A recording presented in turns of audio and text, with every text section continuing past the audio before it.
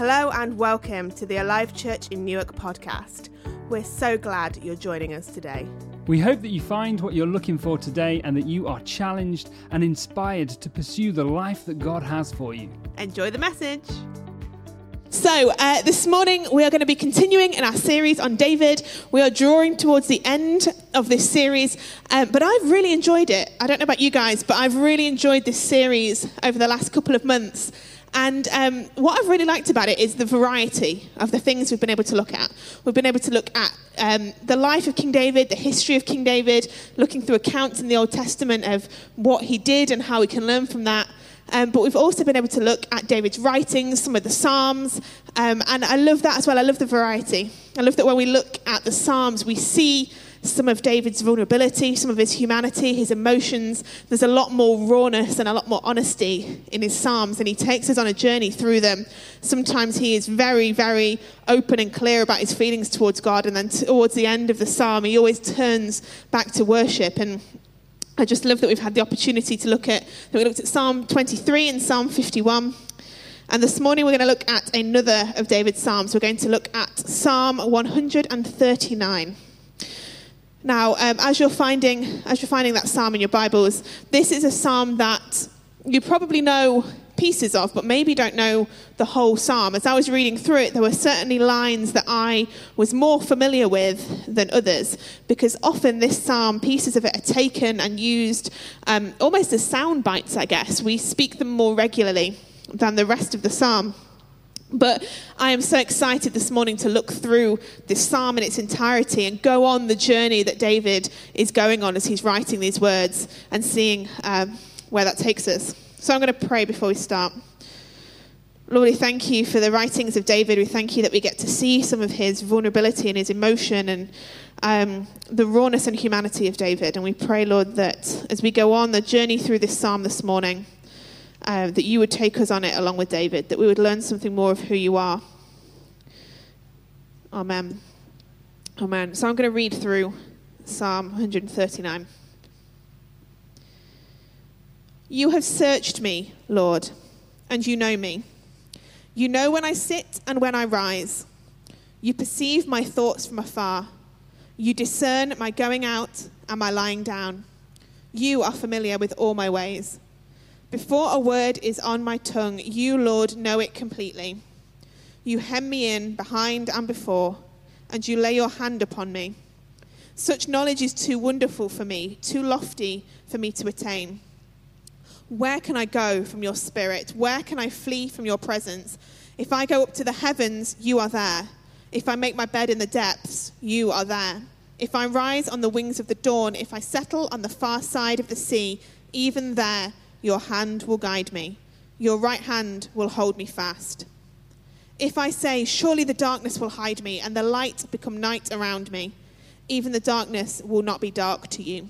For the night will shine like the day, for darkness is as light to you. For you created my inmost being. You knit me together in my mother's womb. I praise you, because I am fearfully and wonderfully made. Your works are wonderful. I know that full well.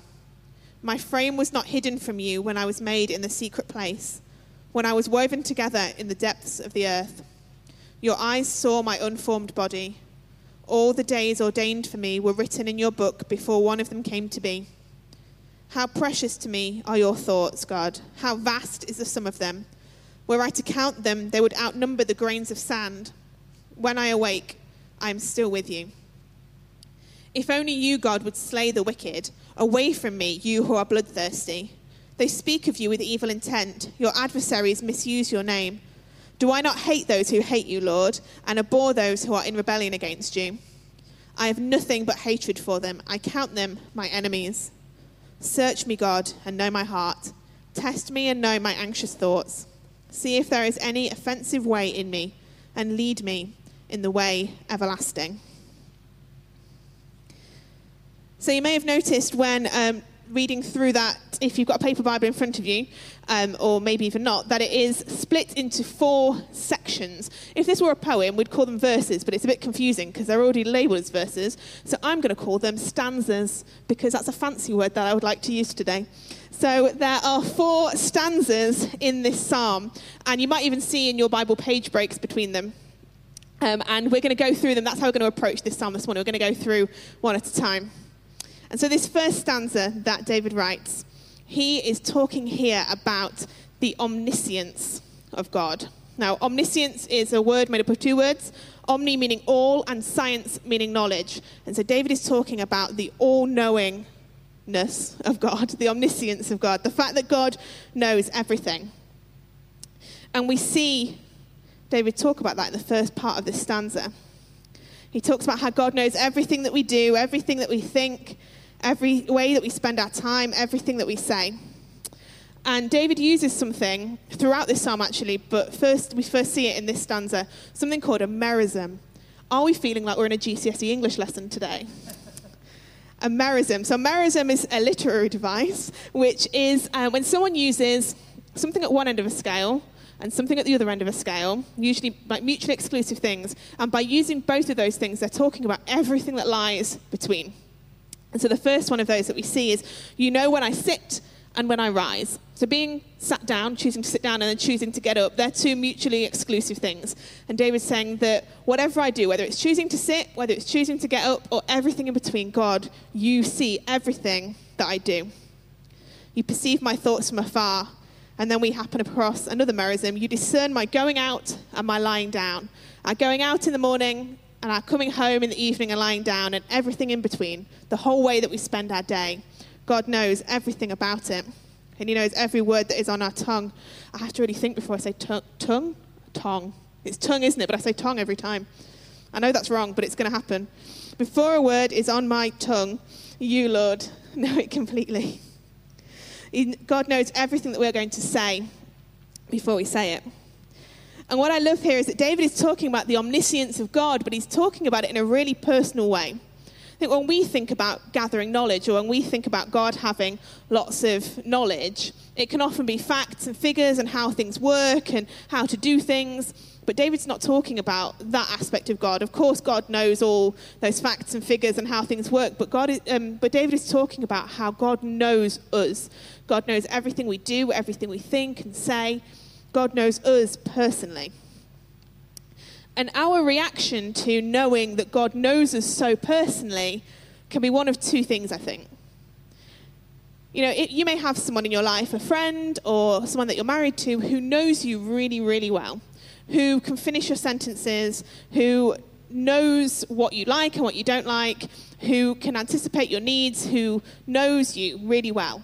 And there's often a lot of comfort in that. In knowing that someone knows you and accepts you, there's a lot of comfort in being known. And there can be a lot of comfort from knowing that God knows us intimately. From knowing that the creator of the heavens and the earth knows us intimately, there's a lot of comfort in that. And that can be one way that we respond to the omniscience of God. But the other way we can respond is actually with fear and with fleeing and with wanting to get as far away from God as possible. Because there are parts of us, things that we think, things that we say or almost say, things that we do, that we don't want anyone to know about, let alone God. And sometimes a revelation of God's knowledge about us, the fact that he knows everything about us, can lead us to want to be as far away from his presence as possible. And actually that reaction is very human, and it is as old as the fall. If you think back to the Garden of Eden, when Adam and Eve, they took the fruit from the tree of the knowledge of good and evil, and they ate it. And the first thing that they did after that is they went and hid from God. They wanted to be as far from God as possible because they understood what they were like in relation to who God is. And knowing that God knew about them, they wanted to flee as far as possible. But we know, don't we, from that story in the Garden of Eden, that it's not possible to get away from the presence of God. Often when we hear people talk about the fall and God asks Adam, "Where are you?" And we almost find that a little bit amusing because we know that, of course, God already knows where Adam is. He already is there with him. He already knows. And we see this kind of sentiment from David going into the next stanza of this psalm. We see him being aware of the fact that God knows everything about him, and he wonders at that. He finds it amazing that God knows everything about him, but his thoughts turn to getting away from the presence of God. Getting away from the presence of God. And we see some more merisms as we head into here, because David understands that God's presence is everywhere, that he can't get away from it. If I go up to the heavens, you are there. If I make my bed in the depths, you are there. From the heavens to the middle of the earth, God is everywhere in between. If I rise on the wings of the dawn, so David's talking here about the fact that the sun comes up in the east. If he's all the way in the east, if he rises with the dawn, if he settles on the far side of the sea, and he's talking here about the Mediterranean Sea, and the far side of the Mediterranean Sea from where David would have been in Israel would be over in the west towards Spain. So he's saying from the east where the sun rises to the west, the far side of the sea, and everywhere in between, God, you are there. David knows that he can't get away from the presence of God. And as I was reading this, I was kind of reminded as well of Jonah. So many of you may know the story of Jonah. It's just another example of wanting to flee from the presence of God and not being able to. God speaks to Jonah and he says, I want you to go to Nineveh and I want you to preach about me in Nineveh. And Jonah says, no, thank you, I will not be doing that. And he turns around and he runs in the opposite direction. And he gets on a boat and he gets caught in a storm and he ends up in the belly of a fish. And he thinks he's going as far away from God as he can, but God always finds him. It's just this continually recurring theme throughout Scripture of people wanting to be apart from God because we realize the sin in us and we realize the disparity between us and God, and we want to get away from God, and God's saying, no, I am everywhere. I am everywhere. Now, it might be that as I was reading through this in its entirety a few minutes ago, that when I was reading these words, where can I go from your spirit? Where can I flee from your presence? You kind of read those and heard those as actually a really comforting thing. Where can I go, God, from you? You are everywhere and it's amazing. Where can I flee from your presence? I can't, and you're with me all the time. And these are kind of some of the lines in this psalm that I mentioned that you may be more familiar with, these kind of ideas. And it may be that today we are feeling our response to God knowing us is comfort, is wanting to be in God's presence, is being very happy with the fact that we can't flee from God. But it might be that we read it and we think, I relate with what this is saying here in terms of wanting to hide. Surely the darkness will hide me. Can the darkness please hide me? It may be that we're feeling that we want to flee from the presence of God. And I love that as we read through this psalm, it kind of meets us wherever we're at, whether we're feeling a comfort response to God or whether we're feeling like we want to be away from God because he knows us so deeply and we don't feel comfortable with that. That we can read that into this psalm. And you know, David might be writing here about wanting to flee from God and wanting to hide from God.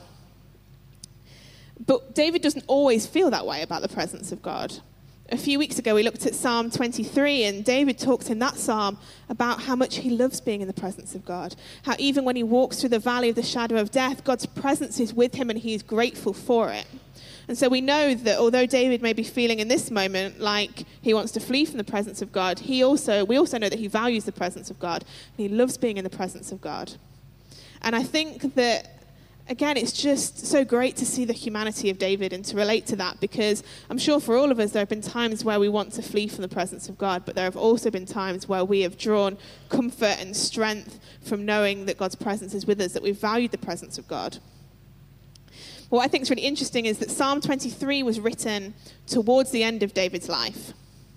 And that is when David is kind of talking about how he's glad that God is with him. He's spent a lifetime with God. He has known God's mercy and God's grace and God's forgiveness time and time again. And he has kind of got to a place where knowing that God knows him is okay because he knows that there's forgiveness in God's presence. He knows that there's mercy and grace. And I think it's the same for us as well. When we first encounter God, we can sometimes feel like we don't want him to know the deepest parts of us, and that can kind of resurge over time. But as we walk with Jesus and we understand his grace and his forgiveness, it means that we can find ourselves comfortable in the presence of God. And then at the start of this second section, David says, he starts with the word for you created my inmost being. Now, starting with 4 kind of implies that it's related to the things that he's spoken about in those first 2 stanzas, the omniscience of God and the omnipresence of God, God's all-presentness. 4, you created my inmost being. And it's almost like David has this revelation of, of course, God, you want to know me. Of course, you want your presence to be with me, for you created me. For you created my inmost being. It's this realization of God has created me, so obviously he wants to know me deeply. He wants to be with me. And then David finds wonder in that, and he starts to praise God. His response is praise. I praise you because I'm fearfully and wonderfully made. Your works are wonderful. He realizes why it is that God wants to be near him. And his response is praise, and it's worship, and it's adoration. It's good to know, isn't it, that God doesn't just create us and then leave us. He didn't just create Adam and Eve and kind of set the process of life going and then leave us. The language that we see here in this section is one of crafting and of care and of intimate knowledge of us, that God knit us together, that our frame wasn't hidden from him. There's so much care and so much love in the way that God put us together. And then because of that, he wants to know everything about us, and he wants to be with us. He wants his presence to be known to us. And I think that is so good to know, that we weren't just created and left. But what does that really mean for us on a day-to-day basis, this knowledge and this realization? I think for me it's kind of, because God spent so much time and effort and care over creating each one of us, if he wants to know us, if he wants his presence to be with us, then surely there is a reason for our existence. Surely there is a purpose to our lives. Why would God spend so much time and care and spend so much time knowing us and being with us if there was no reason for us being here? And I think this just talks to the fact that God has a purpose for us. We read that elsewhere in Scripture, I know that, but I think there's something really fundamental in here about God taking that time and having a purpose for each one of us. And it might be that we're coming to this psalm with feelings of wanting to be apart from God.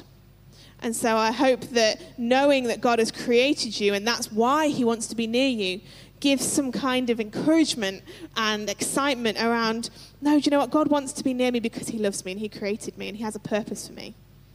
And if we're coming to this psalm knowing the presence of God and the comfort that it brings, my prayer is that that would continue to encourage and uplift us, that yes, God does have a purpose for us.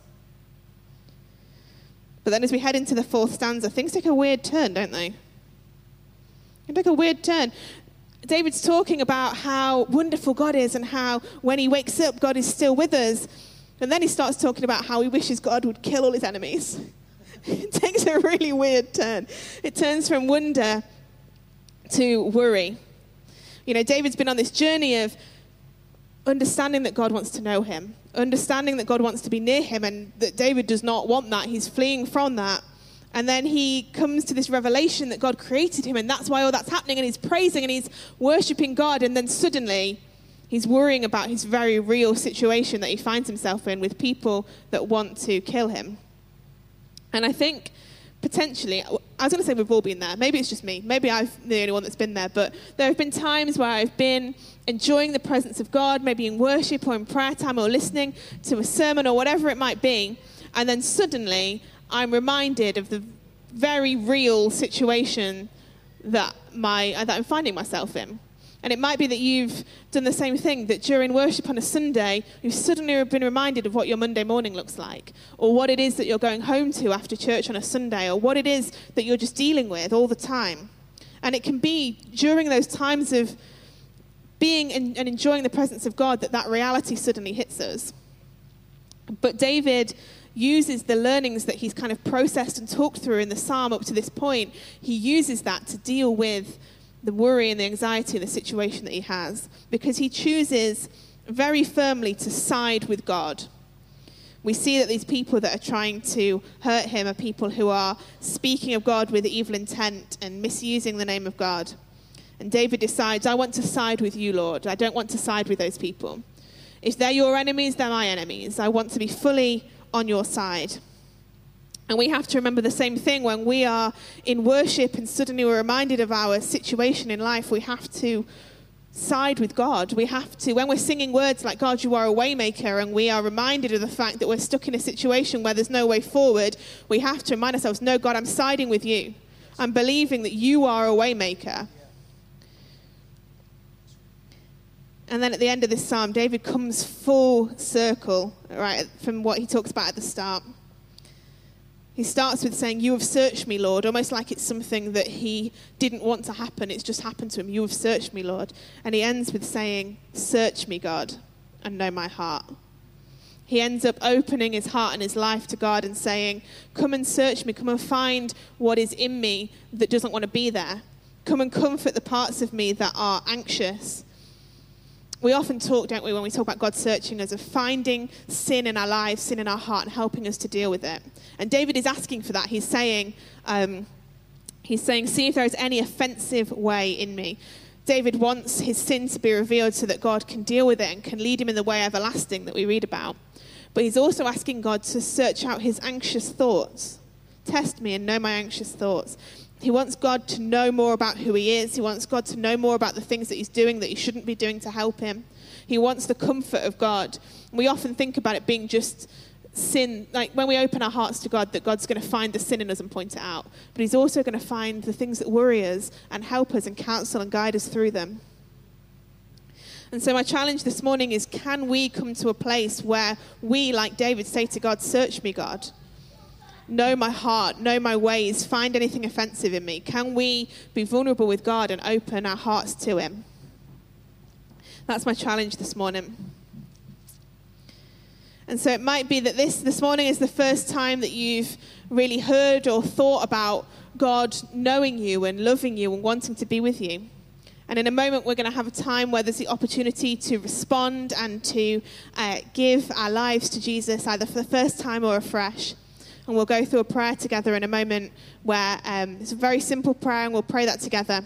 And then I'll ask everyone to close their eyes and bow their heads, and we'll be able to respond to that. But for those of us who know God, I'd love you to have a think about where are we? Where is each one of us on this journey of being comfortable with being known by God? Of wanting to be in his presence rather than feeling that we need to be apart because we're not worthy to be in the presence of God? Have we understood that we are made and loved and created intimately by God? And have we come to a place where we can open our hearts to him and allow him into every deep and dark part of us? I'd love us to think about that as we close in prayer this morning. But first, we're going to read through this prayer together. Dear Lord Jesus, I need you. I need your grace to forgive me and your love to change me. Thank you for dying on the cross for me. Please forgive me for the sin in my life. I accept you as my Lord and Saviour. With your help, I will live my life for you. Amen. Thanks so much for joining with us. We hope you enjoyed the message today. If you did enjoy, you can subscribe to hear more from Alive Church Newark. You can share this message with your friends, or you can share on your social media pages. We hope and pray you have a great week and meet with God. God bless you.